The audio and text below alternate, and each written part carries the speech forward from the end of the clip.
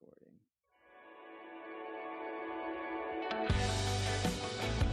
Hello, this is the show. Welcome to a grand party with me, your host, a Grant Pardee. Not the Grant Pardee, but a Grant Pardee. That's what's going on.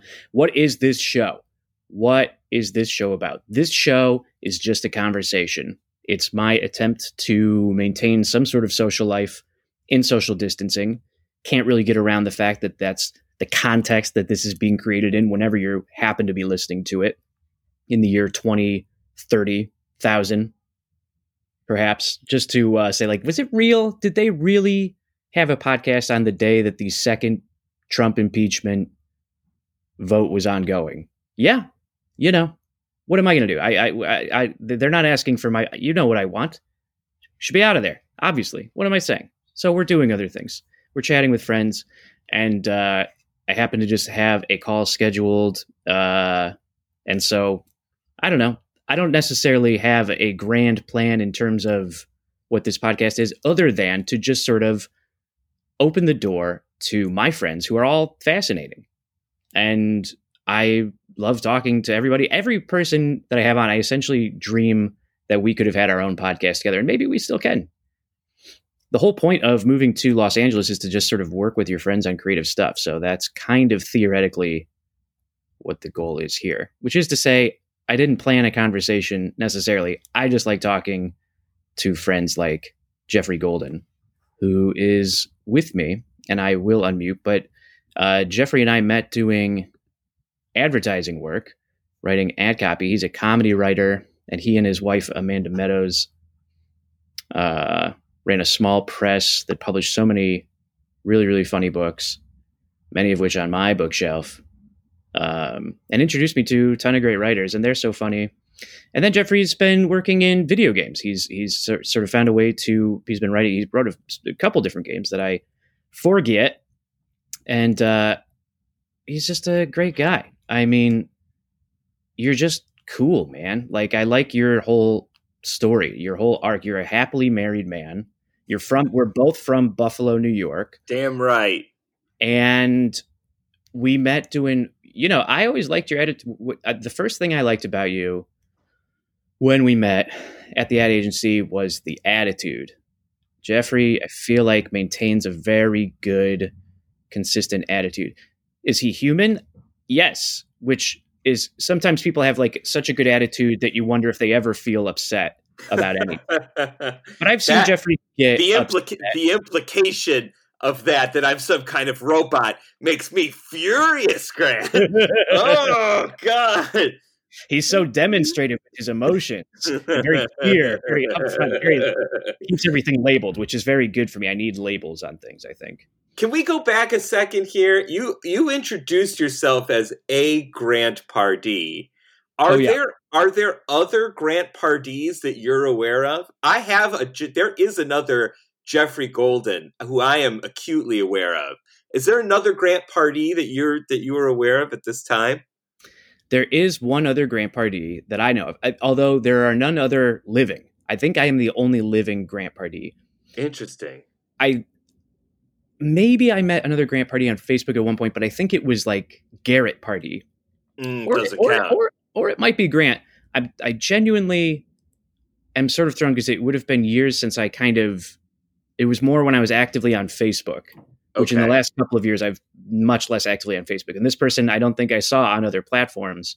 It was one of those things where, did you ever have, the thing of like on Facebook, people with your last name start searching you? Yeah, I had a guy who friended me. We weren't related, but his last name was Golden just because we were both named Golden. That's how it was. Yeah, right. Yeah, but Garrett Pardee is not Grant Pardee. That's different. There is a gospel singer on BET named Jeffrey Golden who spells it the same way I do, Geoffrey. And he's a famous gospel singer, and our email addresses are similar enough that I sometimes get his email, and so I'll get like invites to perform at like a church event in Nashville. And sometimes I've been tempted, just like, what if I showed up? Like, what if I responded to the email and I showed up and I was like, you like, listen, I may not be the Jeffrey Golden you were thinking of, but I am a Jeffrey Golden and I'm happy to sing at this event. I am good at karaoke. I could do Big Shot by Billy Joel. I could do Sledgehammer by Peter Gabriel. I'll impress. I come and I'm ready to impress. You may not be the Jeffrey Golden that we deserve, but we are the Jeffrey Golden that we need now. Thank you. Yes, I hope they would say that. I hope Wilford Brimley at the church picnic would say that. I was going for Michael Caine, but it's not a good Michael Caine. My wife always reminds me it's not a very good Michael Caine, but it's like, it just feels so addicting sometimes and it's really more the Trip version of Michael Caine, which I was just recognizing yesterday. Right. So there was one other Grant Pardee that I never met. And in fact, the existence of him, who is my grandfather, was sort of a mystery throughout my life that actually became something known to me around the time that we met. Oddly enough, I did not know that my dad's life ended in suicide, but found out around the same time as Robin Williams' suicide, which was when we were working together at that agency. And as with sort of like any celebrity death or any kind of, bad news or everybody's sad online, it's not the time for brand Twitter to come in and be like, so usually it was just like, let's just not do that today. But that was like a weird double whammy of like, oh my God, that sort of started a bit of the like the depression or I don't know. It put suicide in the mind, certainly. And then having the name connection, it being like sort of this sort of unspoken about thing, it just immediately became this thing that was a lot more of a present thing. I didn't know you were going through that. I'm sorry to hear that. Yeah, I should have asked first if I was like, I wonder if your first memory of me is as slightly erratic, but that would apply for any time. Well, you have a sort of dynamism about you, which is you launch into things. You get very excited about projects, and I think that's very helpful. Especially there's a tension. There's definitely a tension in me that is notable. Sure. But I think it cuts both. I think it can cut both ways. These things, right? I mean,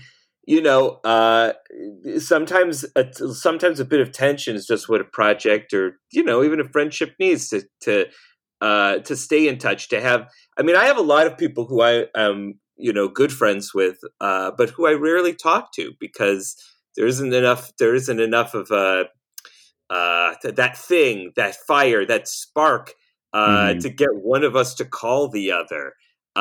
It sucks. But you go for it, which is something I like about you, Grant. I always have admired that. I appreciate it. Going for it is the one thing going for me, I think. You've got many things going for you.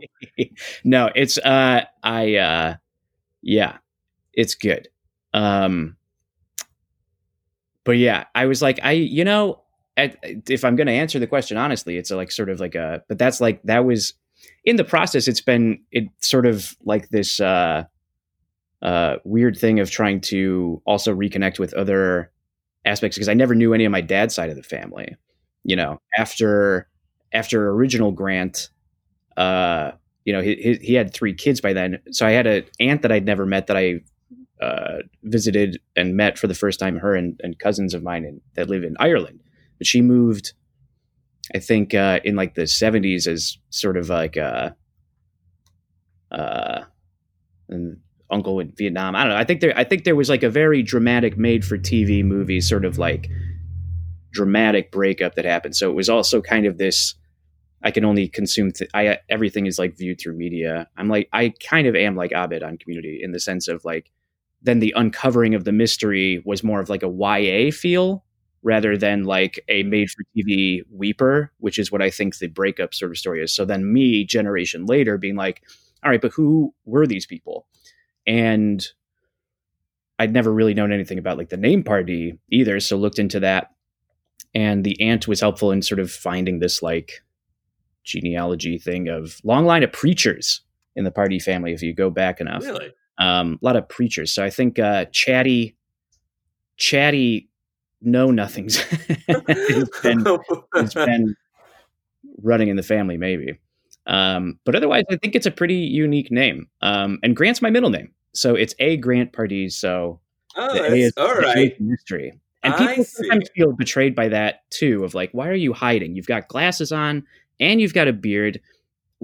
Sometimes I see you in a hat. What are you hiding here? It's LA. It's your stage name.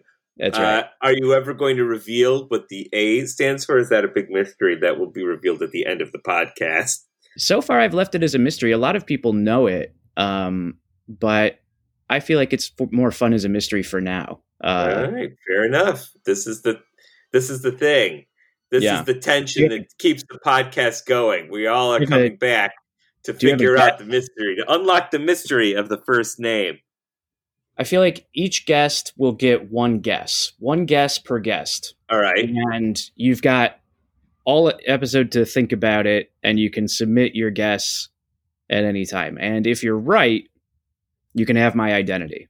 I will just give you complete ownership of the Grant Pardee IP, the A Grant Pardee IP. That's a big get. Do I get the stationery and everything? You get the stationery. Monogrammed robe. Yeah. I don't know.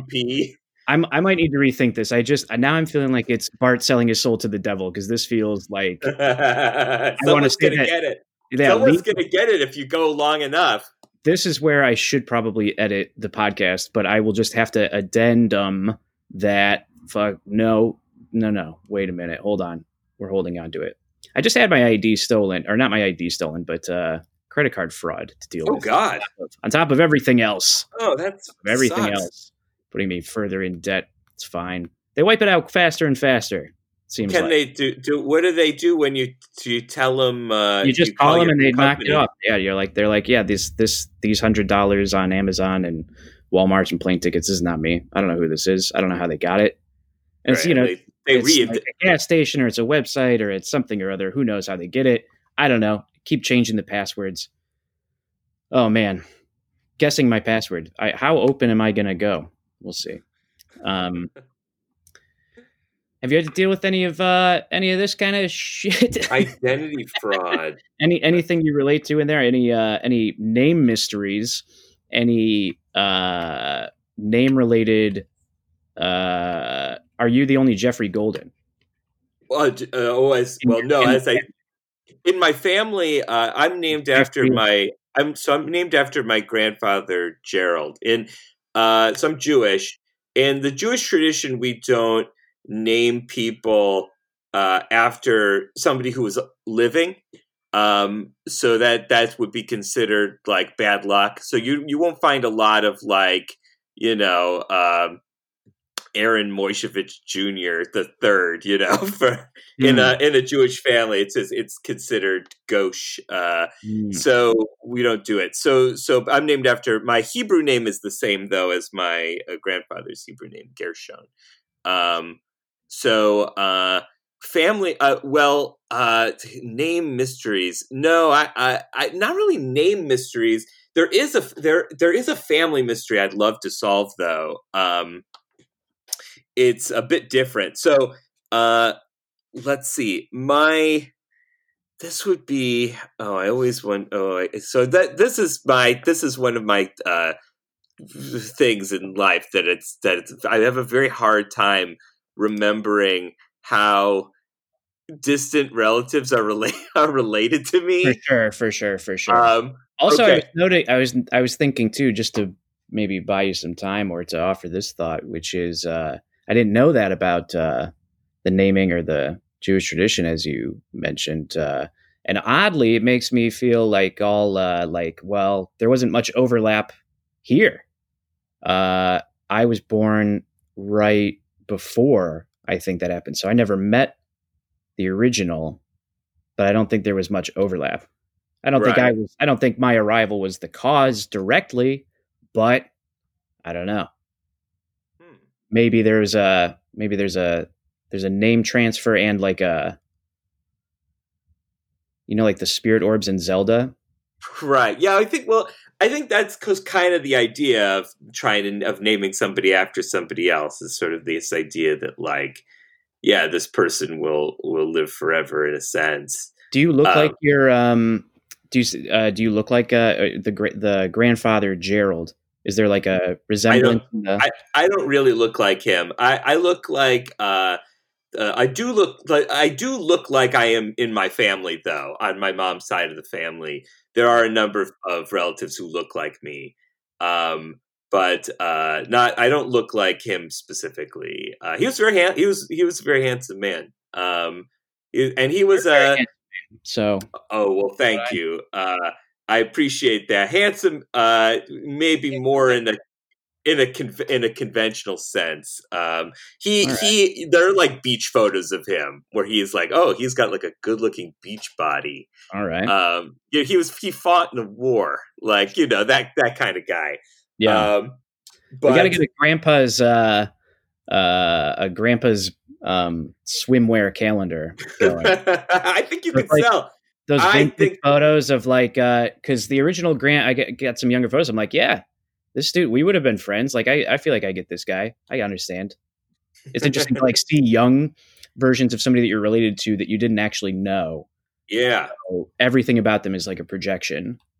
It's true. Yeah. You just know this person from stories and from pictures and stuff. You're just sort of putting it all together in your head like a jigsaw puzzle that's missing a couple pieces. I feel like it's like a writer sort of thing to, I don't know, or kind of that sort of habit too.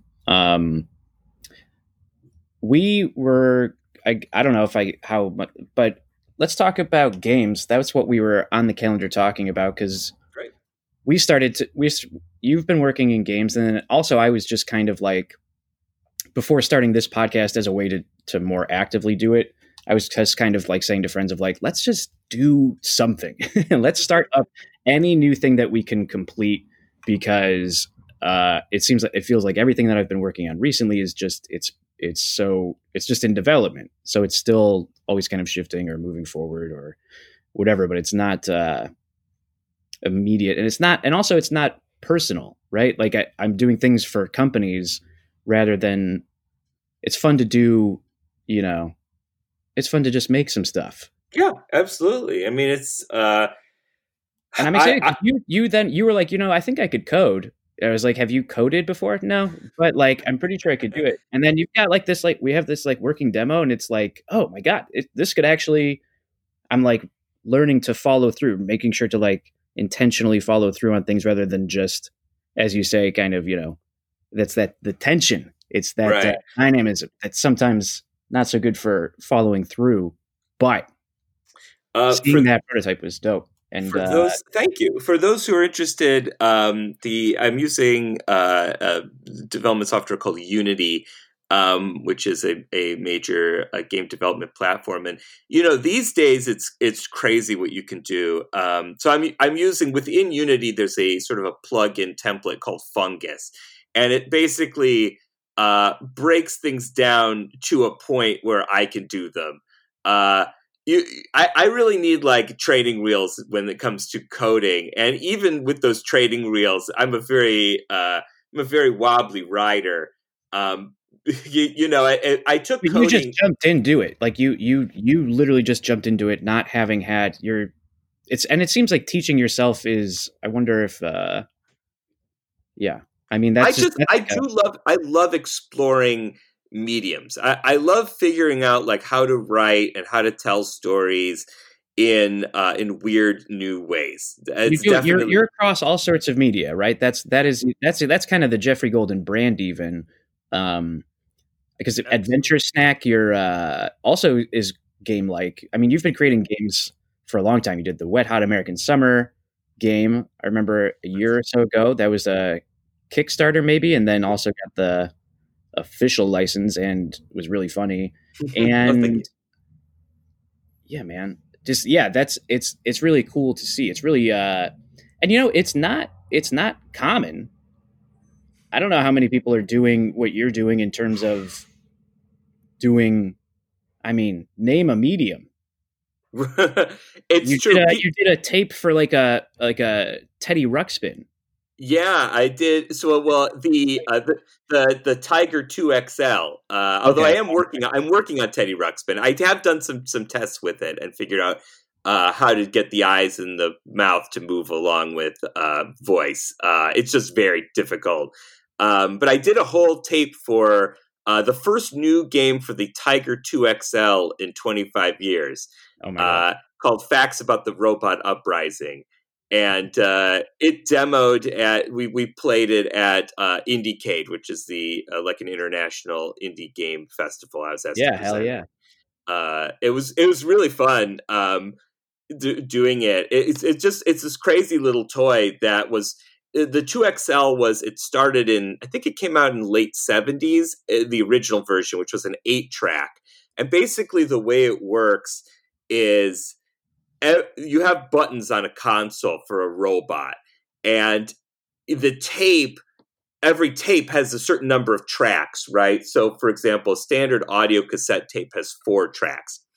2 tracks left and right on side A, and 2 tracks left and right on side B. So, basically, what the 2XL is, it's a 4-track tape player that plays 1 track at a time. So if you record all 4 tracks going in the same direction, you can kind of fake interactivity by having it be, okay, you have on all 4 tracks, you have a recording of the robot saying, press 1 to tell me to fuck off, press 2 to tell me to eat shit, press 3 to tell me to go die, and press 4 to say you love me. And then you press one of those buttons. If I press 4, you love me, then it's just going to play track 4 on the cassette tape. And it will just say, oh, thank you. I gave you a lot of options to cuss me out, but instead you chose the nice one. I appreciate that. And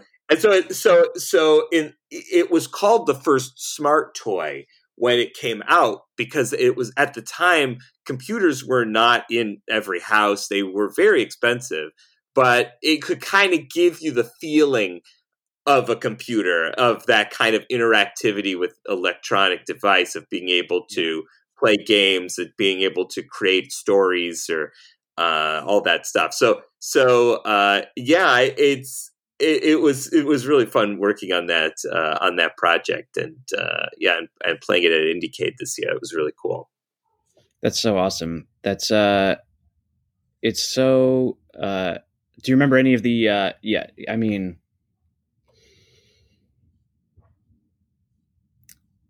also, how much are you hearing this dog barking? Am I the only one hearing this dog barking? No, let me quiet. Hold on. No. It's on my side. Oh, okay. Yeah.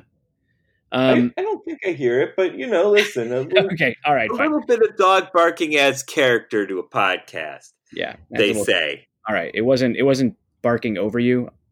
I mean, if it was, and it was on your side, what you could do is you could just edit out the audio coming from your side, and you shouldn't be able to hear it at all. Brilliant. I did hear it. I did hear it just now. Yeah. Okay. Yeah. I was trying to see, I was, oh my goodness. We could add some sirens. We could add some sirens to try to make it kind of give it like a post-apocalyptic vibe. But it's like, it's just going to have to, it's going to just sort of always have that vibe, I'm realizing, and sort of shrug it off. But this is unfortunately also, each episode is just going to contain a awkward pause where I'm like, oh my goodness, this neighborhood is now exploding with extraneous noise. Man, we had that the robot, the XL2. We loved it, my brother and I. Amazing. Yeah, so fun. And because we didn't have a Rob, we didn't have a Game and Watch. I was really into the Game Gear. Just thinking back, and had a number of Tiger Electronics. And I definitely remember. Did you have what was your? Do you remember? Like, did you have like a first computer?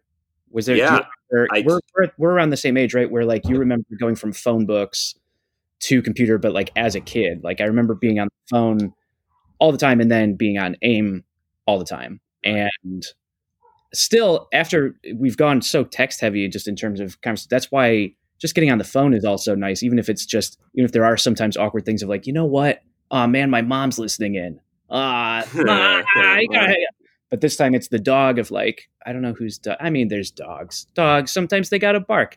I understand. Yeah, We're barking, we're both barking. We're barking over here. We're barking to each other. My first computer was our family computer was an Apple II GS.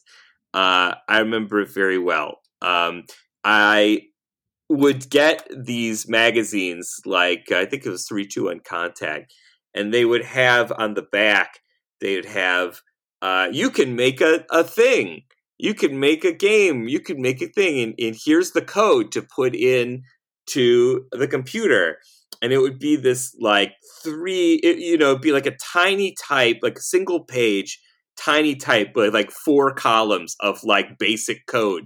And you could just you would just try to type it in line by line. But I was, a kid. I was very young, 6, 7 years old, something like that. So I would always screw it up. So the code, the programs never worked the way they were supposed to, because I would inevitably get some kind of typo or something, and I just couldn't figure out what I was doing wrong. But I did love that computer. I remember playing a lot of text adventure games, graphic text adventures. Like there was one called Transylvania, where you were like hunting Dracula, I think, and Sure. it's sort of like imagine Castlevania, but with none of the action and adventure, none of the thrills. Right. Just slowly paced and puzzle based. Castlevania is what it was like. But yeah, you were saying messing around with a little bit. Were you you were trying even then like to sort of were you a kid that like took things apart? I'm curious of like when did your like creativity start in this way? Because it seems like being very very curious in how things work. Yes, is that accurate? I am, and I still am curious about how things work, but it's different from like I wasn't the kid that like wanted to like take apart his Game Boy or whatever just to Right. mess with it. No, I definitely was more software than hardware for sure. I was I was pretty intuitive with computers. I understood computers. Like, yeah. Oh, I'll hold for that. Okay. That was the motorcycle also on my end. Listen, you got a lot of action. A lot of action. Yeah, that's why I'm trying to not get distracted, but I'm trying to hover over this mute button on myself, right? So that I can, yeah. You can always edit it out too. That's kind of the beauty of Zencastr. No, I can never edit this podcast. Oh, okay. I see. You can't edit it in Zencastr, which is the real reason. I could open it up in another program and just Audacity or something like that. Audacity, but I don't know. How bad are these pauses? Listen, I'm fine with it. It's your podcast. I'm just hanging out, enjoying myself. I think it's all sort of fine. We're doing it raw, baby. We're pulling back the curtain. We're showing how dumb, because whatever. But absolutely, I'm probably should make sure that I'm only doing night recordings. I feel like there's less dog barking and so on then. But this is my thought of the podcast. And I was just gonna let me just put a button on what we were talking about before, which was just to say that as a kid, there were the two things I would say I was most interested in were writing. From a young age, I wanted to be a writer, and computers, learning about just learning software, but specifically learning how to make creative things with technology. That was always an interest that was going back years and years and years. But even just like understanding like how comedy work or how things work. Like I remember reading Mad Magazine at an early age and then like wanting to make a Mad Magazine. And so it was like, okay, how do you make a Mad Magazine? And it's like, okay, well, I got a notebook and it's like, all right, I'm going to write, okay, there's got to be a comic here and like and like a list here and just like breaking things down of just like, okay, how do you make one of these things like that how do you make a comic strip? How do you make, a website, a funny website, and just like wanting those challenges. And I am still driven by those same challenges today. Absolutely. Hell yeah. Great answer. Oh, good. Great answer. Do I get points? I'm going to give you a straight 10. Oh, I'm going to give you a straight 10. I'm going to give you a straight 10. Great answer. Bam. I remember, it's something I'm trying to tap back into as well, is that sort of childish kind of just like almost, again, like raw appreciation for things and just curiosity about it. For me, I remember it was with, those early, I don't know, preschool, kindergarten, like enjoyed trying to make toys out of laminating artwork. Did you ever do that?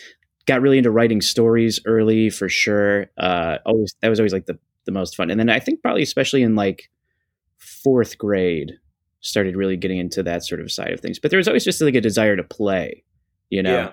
So acting in the plays or just like they're never would host things. I was a horrible cornball on the morning announcements. I was definitely I did character in Wet Hot American Summer. Not so much the smelly kid. I think maybe a year of smelly. I think I was always pretty clean in terms of, Yeah, we all have our smelly year. Yeah. I feel like as boys, you're going to have at least 1 year where you smell bad. Yeah, I think that's accurate because for a while you just smell great. And then all of a sudden you don't. You smell real bad. And what do you do about it? I mean, hopefully you figure it out. You do figure it out, but maybe you go a little heavy on the Old Spice, or who knows? A lot of ways to smell like a foot. Absolutely. Oh yeah. Now you could smell like you use Axe, I guess, if you're a kid. So you use like, tiger growl or Right. I definitely did morning announcements growing up, and I would always get in trouble for making them too elaborate. I'd like write like comedy sketches and things and like try to do insert them almost like cold opens basically for the morning announcements. Yep. That was a struggle. My vision was not shared.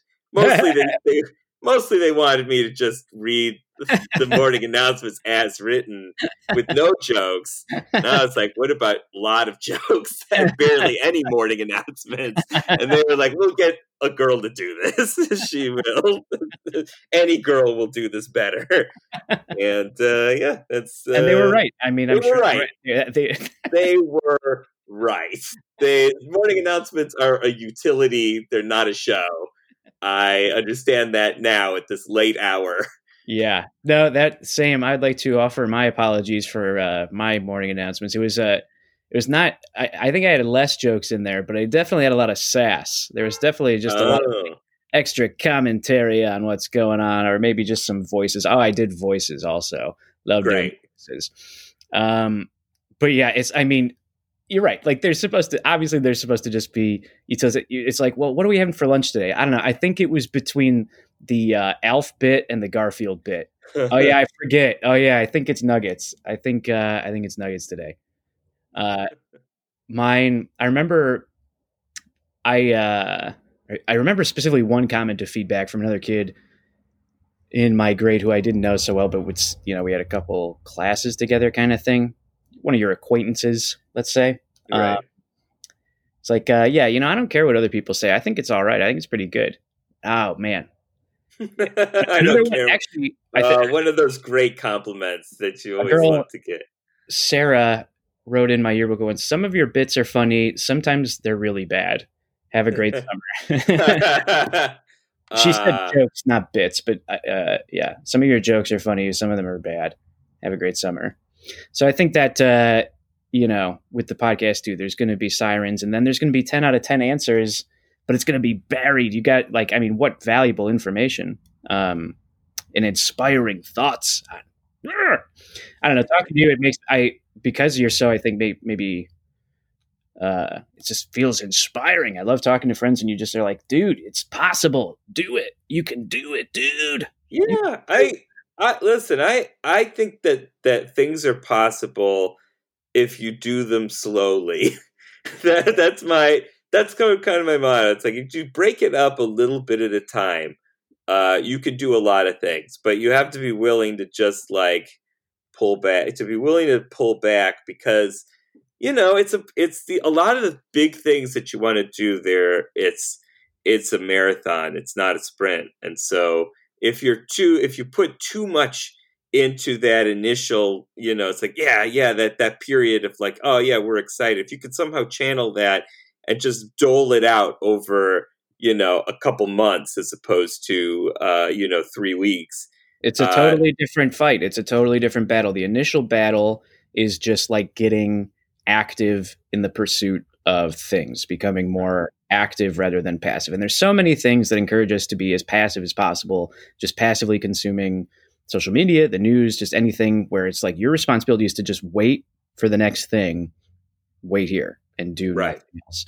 Whereas what's going to actually make you is the trusting the process. The Buffalo Bills, trusting the process of, I like also one of the reasons that it's so fun to like follow mostly just football and basketball and hockey for me, but just team sports in general and athletes in general is just like that mindset is so also inspiring and encouraging of just like, you just work every day. You just do the thing every day, clock in and do it. But yeah, the second battle is that then maintaining it, because it's one thing to sort of start the thing of like, all right, we're going to do this podcast or whatever, starting these other things, our game. You've been really good with stressing patience in this game that we've kind of been working on, this like silly idea that I'm excited about. Yeah. Well, just because like, I mean, listen, I've never like really like produced a game like this before. So I'm just taking it slow and, just trying to understand everything and learn from it. It's also good for me as a narrative designer. Sometimes I'll be called on to, not necessarily that's certainly not programmed. It's a whole other job, but to kind of understand the constraints of what is and isn't possible in a game, in a game, and learning a little bit of programming and learning about how computer games are made just by doing. It gives you a better sense of it. I think it helps me with my job in terms of like, am I asking too much of a art designer? This would take too many assets. Like, is there a way I can write it to support them to still have it serve the story, but also be, something that's more doable. So that makes sense. Yeah, you alluded to it a bit there, and I'm curious to just learn more about. You had a game. Some of the games that you've been writing on recently. At least one recently just came out that I forget. But I think how many narrative games have you written now that are out on just Nintendo Switch? You've got at least 2 Switch games out there. No, there's one. There's going to be a Switch game next month. It'll actually be the first game I ever was the narrative director on, as opposed to narrative designer. So I actually was in charge of the story from a top-down perspective. And that game is called Fallen Legion: Revenants, and it's an action RPG. It's sort of a political action thriller set in a steampunk world. It's extremely up my alley. Oh, great! Yeah. It is a challenge, is what I understand. I've never actually played it. I I've played a bit of the first. It's a sequel to a game, but you don't need to know anything about it takes place in an entirely different world with an entirely different story. It just uses similar mechanics, but the first one was a difficult game, and people liked it for the challenge. So I imagine this one will be similar. But that game is coming next month, middle of February, to Nintendo Switch and PlayStation. And I have 2 games currently on iOS.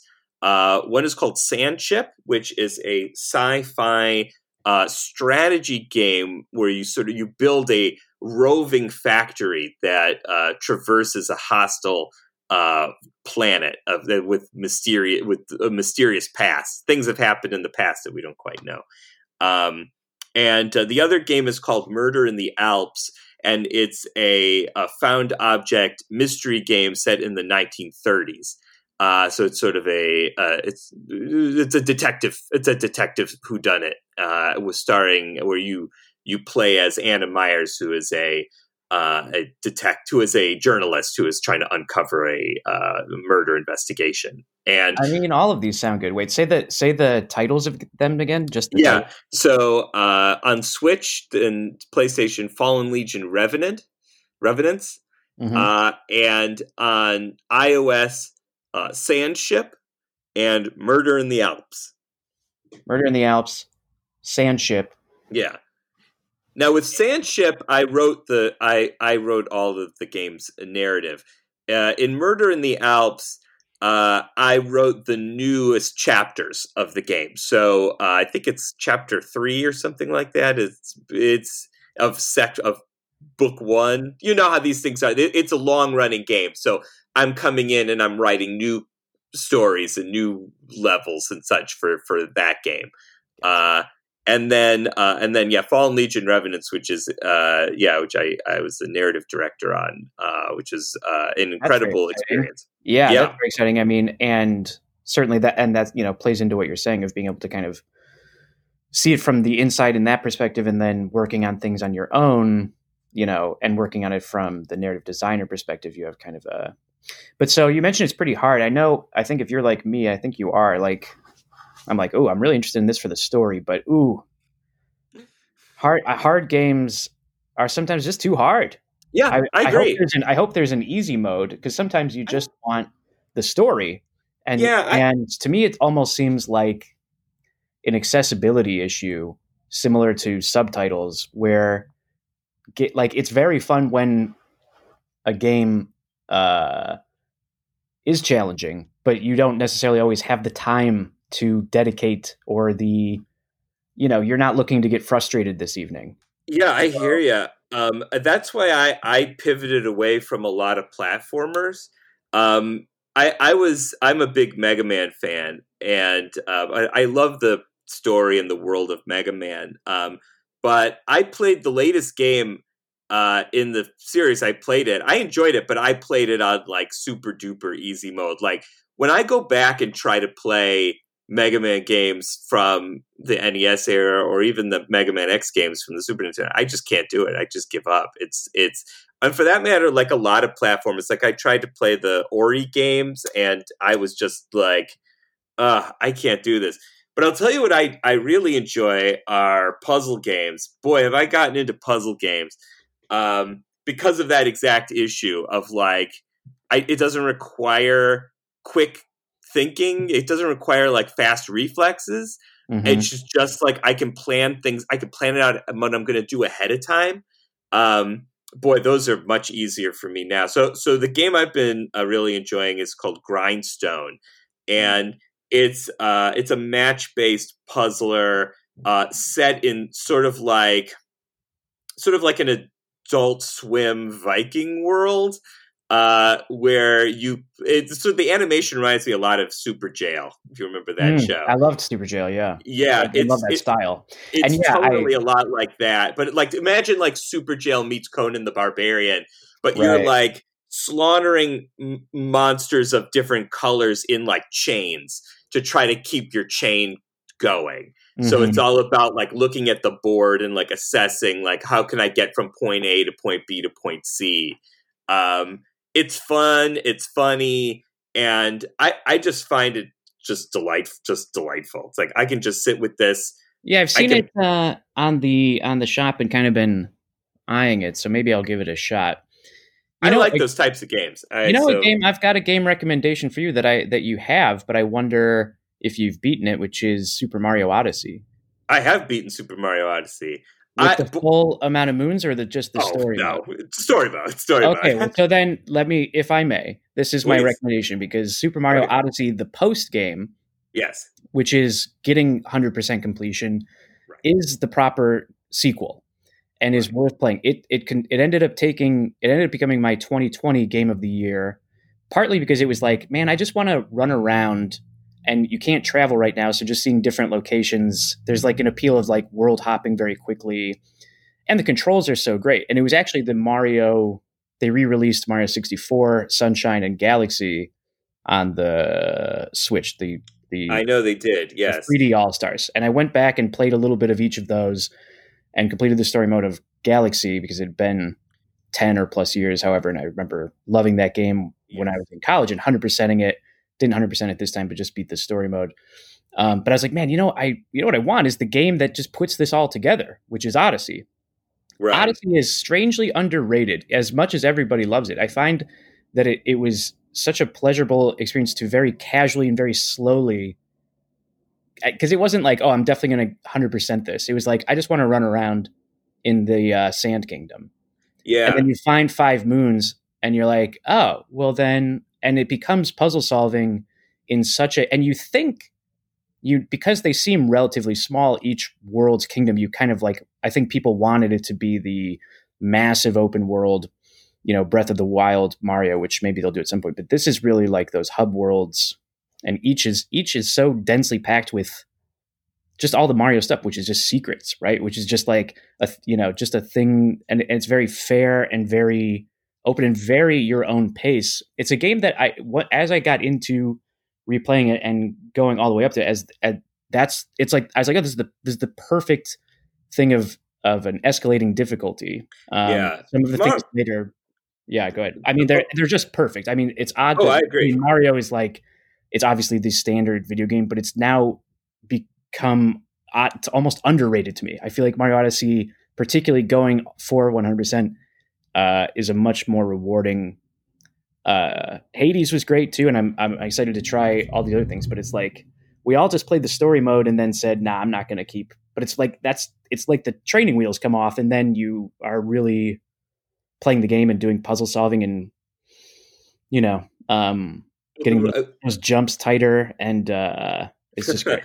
Well, absolutely. Listen, recommendation received. I agree with you that. I feel like if you're like a kid and you go to like Disneyland, you only go to Disneyland, you don't really understand like how good their theme parks are until you go to like Kenny World or whatever. Like, it's with Mario games, it's like they're so, beautifully constructed, and the balance, it just the fact that like a child, like a 7-8-year-old child and like a 40-something adult could both play and enjoy those games is truly like a remarkable feat of game design. Because a lot of times when you're designing a game, you are designing with a very specific user in mind. Very few games are designed like Mario games where they're going to be it's going to be for everybody, basically. And I agree with you. I'll go back to Odyssey. I enjoyed it very much. Galaxy is my favorite, probably my favorite Mario game. I loved Galaxy. I loved that it was the first Mario game that I thought, besides Mario RPG, which is different. It's it's like an offshoot of the Mario series, of the platforming series. It's the first Mario platformer that I thought was really taking story seriously, which is ironic because Shigeru Miyamoto sort of basically invented game stories with Donkey Kong. Right. They didn't have stories really until and Donkey then immediately after, despite Donkey Kong being the thing, and Super Mario Brothers also being an example of one, like a very arguably, like, I mean, being that the Super Mario Brothers comes out in 85, it's got kind of almost a 90s sense of humor about it, in the way that it's sort of like each time it's like the princess is in another castle. It's like, it's a ironic, bad sort of 90s-ish joke of just like, it's all a grind, my friend. It's, you just got to keep going. Right. And like, yeah, not this one, but maybe the next time. Better luck next time. Thanks for playing. There is like a narrative there, but it's interesting how much Miyamoto is specifically, but a lot. It's also underrated that his degree is in industrial design, so he's always had that sort of aspect to his personality. But yeah, it was not Aizuka, but without looking it up, I'm blanking on it. But there's a younger who, and he directed Odyssey, as well as maybe he's just been kind of the guy on the Mario games since maybe. Right. I mean, I'm curious to replay 3D World. My ranking of it now, and I suspect yours, because I felt the same, is like a Galaxy and Galaxy 2. Those are the tip top Mario's. Mario Odyssey on the first play, I was like, oh, it almost feels rushed. It almost feels like they just sort of threw a bunch of stuff in. They made some worlds, and like it's not as tightly. The courses aren't quite as tight and precise as the Galaxy or Galaxy 2 worlds. But in fact, it's just that, but truly 360. Like every possible degree of movement in the game is essentially like its own Mario course. It's just the attention to the amount of care that goes into it. I would say beautiful to Ashlyn that it is beautiful. I was saying to Ashlyn that it's like the game, as she was saying, you're playing it again. I'm like, yeah, I think maybe I'm going for, we'll just see if I get 600 moves. We'll just see if I get 700. We'll see how it goes. It's just fun. But also in the I remember maybe the most important part is how it treats the death and replayability of it. Mario's life is only worth 10 coins as a fact, but it makes it so that replaying some of the more challenging things is not such a burden, because there's no game over. There's no worrying about one-up mushrooms. Right. It's Mario teaches patience with some of the precise jumping ones of like, okay, I know it's playing fair. The physics aren't changing. It's just, it is what it is. Well, they're definitely following a trend with that, I think, because a lot of platformers and games like it, when sort of like in the way that early television shows were like adapted from radio shows, and so there's sort of some roughness there about like how do we visualize these shows. A lot of the early home console games were adaptations of arcade games with mixed results. But one of the things that gives us is this life system. Mm-hmm. This idea basically that like you only get a certain number of tries before you go back to the beginning. And there's a practical reason for that. If your business is you're running an arcade, you don't want people to just play there on one quarter forever, so you want them to keep pumping quarters in, and therefore you need them to die or you need them to lose enough time so either they'll get off and someone else can come in, or that they'll just keep pumping in quarters to try to feed the beast, so to speak. Mm-hmm. So I feel like games like sort of inherited that idea. Yeah. Also, the other thing is that, games being expensive, I think developers also wanted people to feel like they were a challenge, so that they felt like they got their $60 worth or whatever. If even back then games were expensive. So, if you got a game and you beat it in an hour or whatever, that would be like you'd think, oh, I got ripped off. I better go to Toys R Us, bring this, see if I can get a refund. And that's one of the things that really made the original Super Mario Brothers stand out, is because what made that game so shareable at the time were the secrets of it. Less so did you beat it, more so did you know that you could beat it this way. Mm-hmm. Absolutely. Yeah, those playthrough, go playing through it and finding those things. Recently, even they're still like setting the guys our age around this point in their 30s or 40s or whatever it is, maybe younger. But like now there's like a 15-second playthrough or something, and there's I don't know. There's like new glitches, being found. But in the sense of finding that replayability not through punishment, but more so like, oh, and actually there's a little more over here. And actually, if you check over here, there's more here. And if you check this way, that's something that so exactly, and so that's where, like, in modern game design, you just don't need like a life system anymore, really, because there's so much game. Like, you're guaranteed to like be able to spend like 5-10 hours on a major AAA release, at least on a AAA release. They're going to build that time in, so you don't have to worry about how quickly they're going to beat it. It's going to take them a long time to beat it. Just on that first playthrough. And then you've got all the secrets and extra stuff and bonus and, and other things, unlockables. And, it's like with Animal Crossing, I've been playing with my partner, and, we long ago got to credits at Animal Crossing. But when we play, I still find things that are interesting to do, for myself. It's like, oh, okay, I can go to the shop and see if there's a new KK Slider album that I don't own, and so I can play that new album. I can add another thing to my story to my house, and I can decorate that.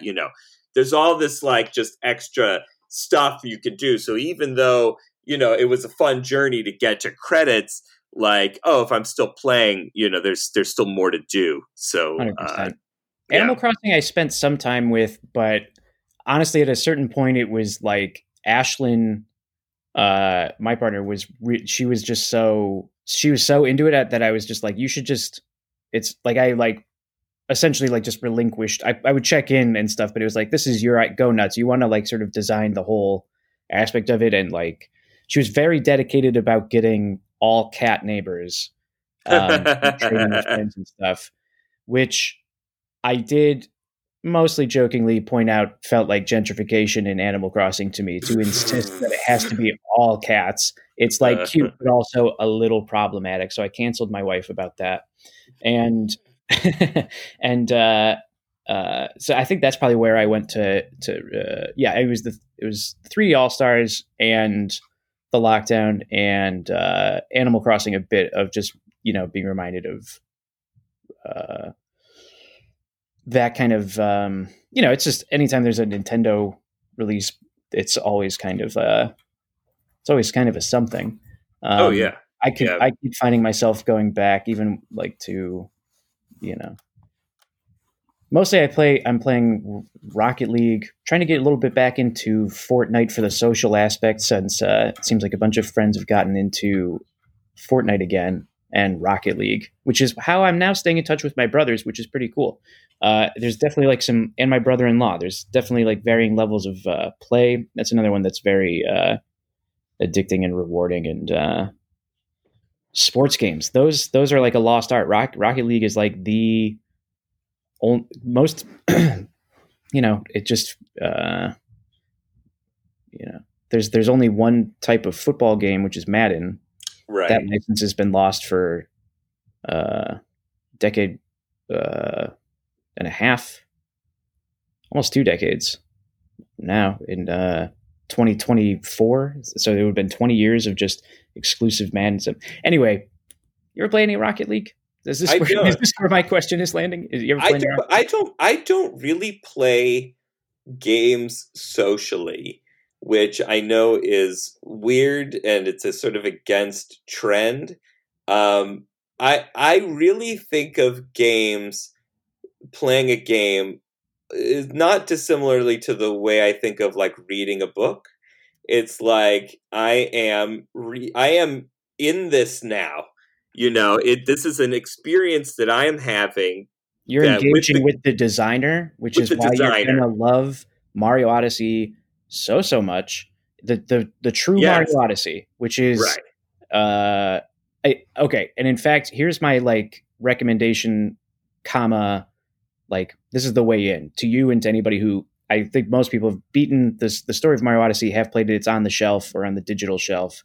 Yeah. Just go back and just make it your mission to get all the purple coins. Just do a little hunting around.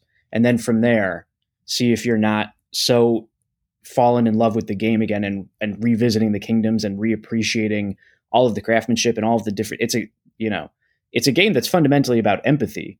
I mean, that's kind of clear, I think, in the story by the time you like take over Bowser, and it's like truly walking a mile in, the sharp claw teeth shoes of your enemy. Right. It's an interesting question. But that's an interesting point about it being about there's a lot of empathy. I don't know. I mean, but on the other hand, you could argue. I mean, it's sort of a takeover.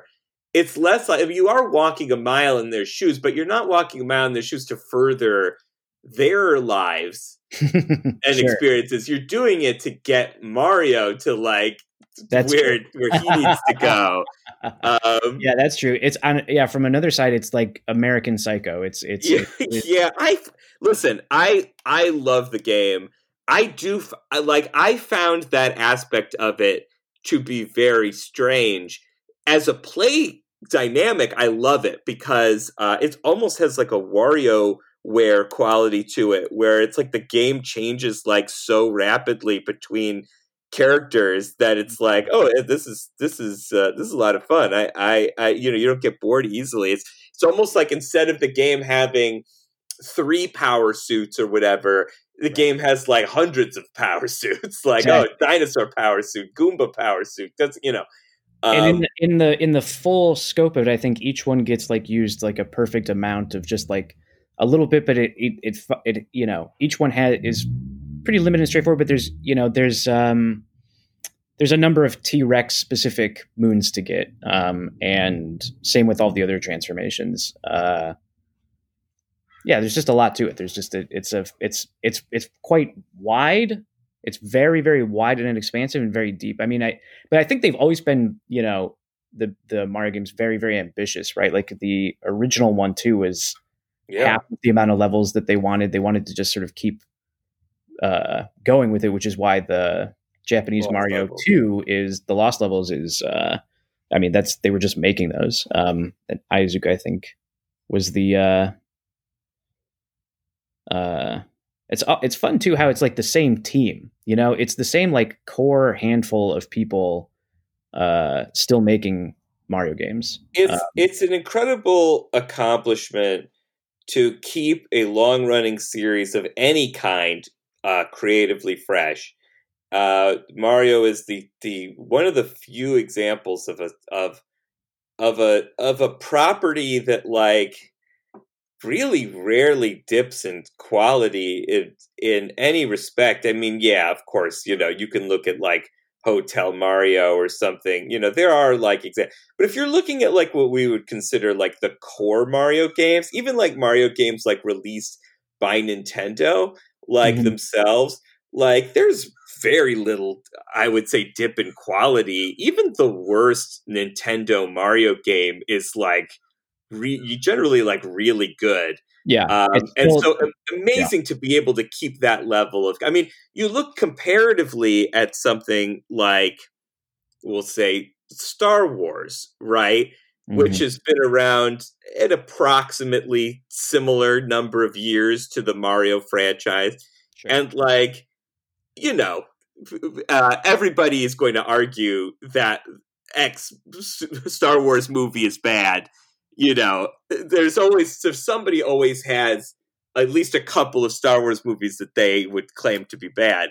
Whereas, like, I'm not sure that like anybody says like any mainstream Mario game is like bad. Nothing. Yeah, the worst it gets is maybe uninspired or odd or average, and that's kind of, we're just talking about Mario Sunshine at that point. Which, to me, I forget where I first came across this theory, but then it really bears. And I wonder how likely you would think this would be.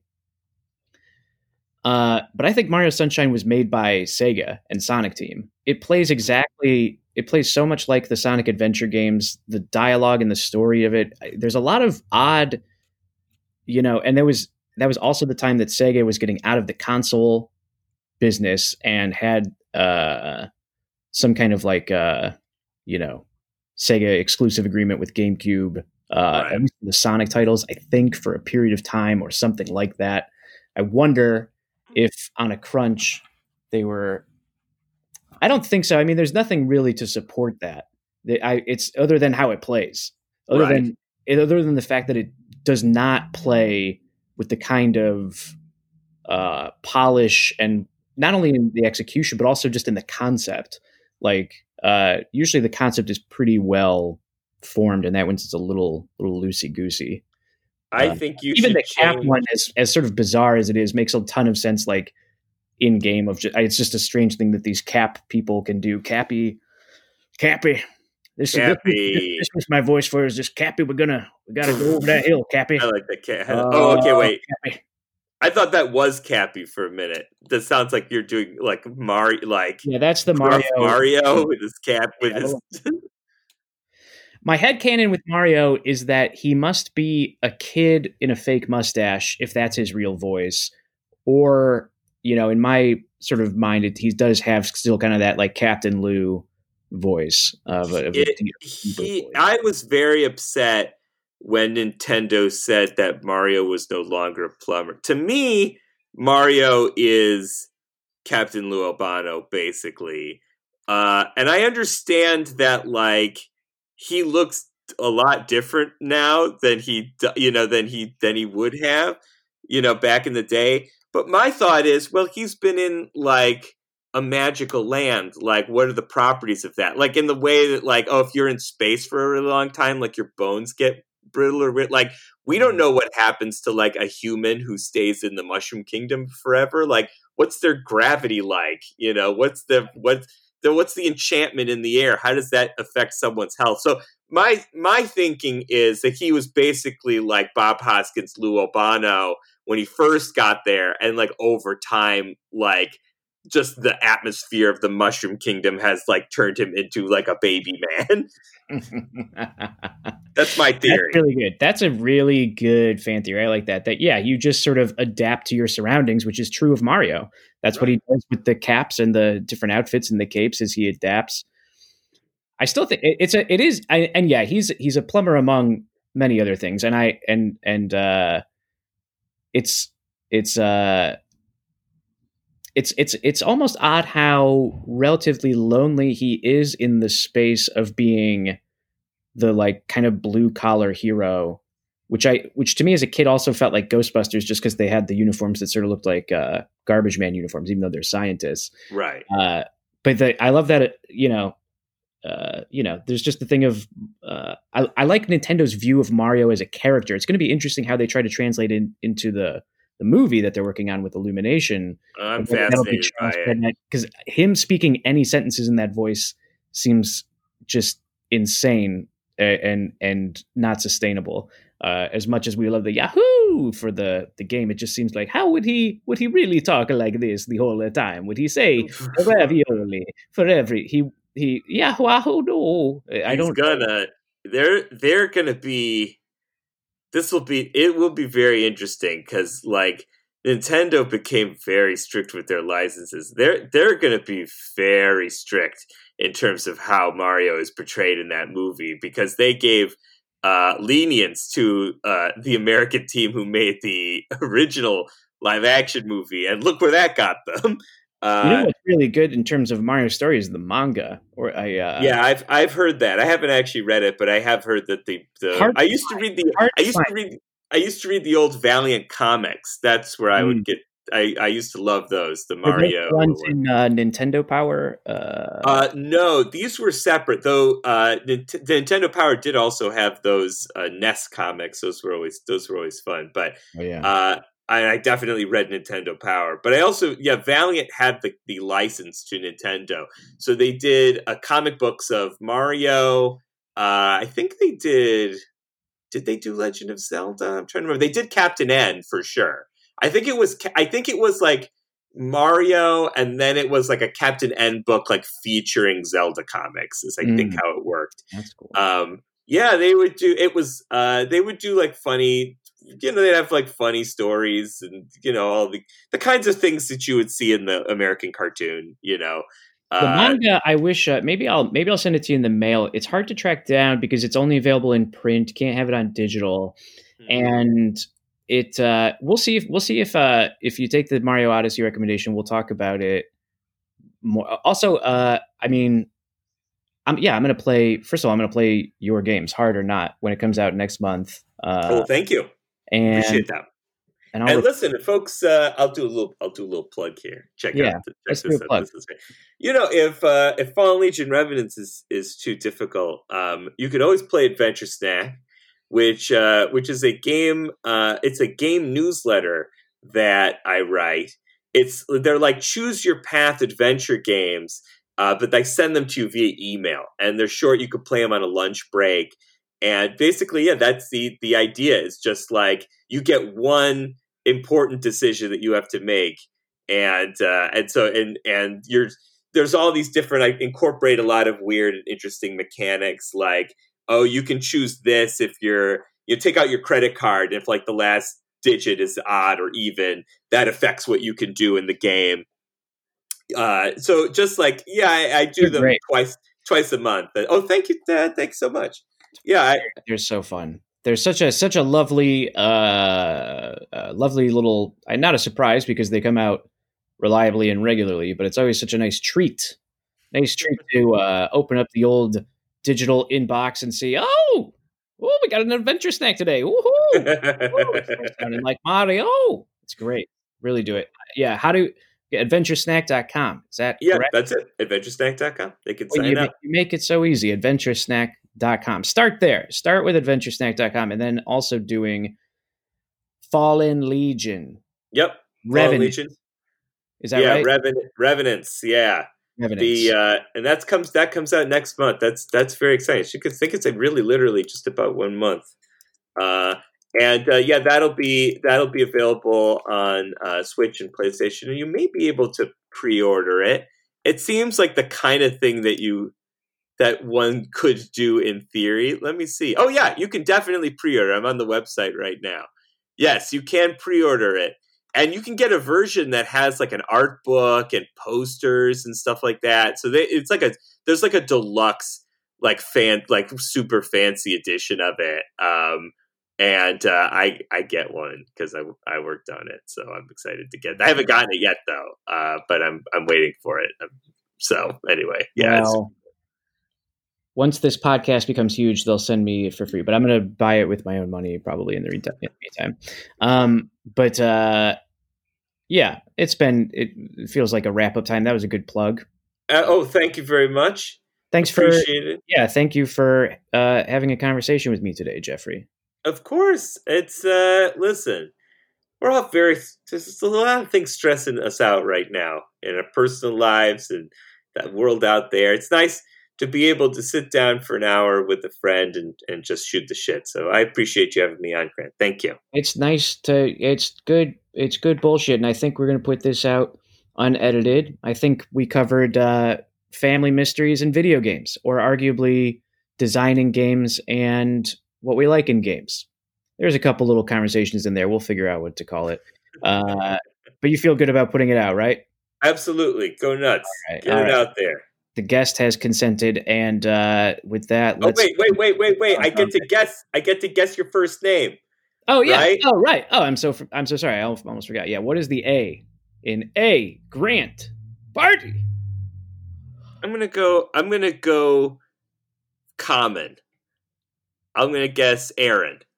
It is not Aaron. It's not Aaron. All right, fair enough. Wikipedia. It is not Aaron. Fair guess. You'll get another guess next time you're on. Which, by the way, let's talk again in a couple weeks or so. Or I don't know. However often we would normally talk in a couple weeks. Let's do this again. If you want to do it, I don't care. Plug everything. The game will be out. We'll just talk about whatever's going on.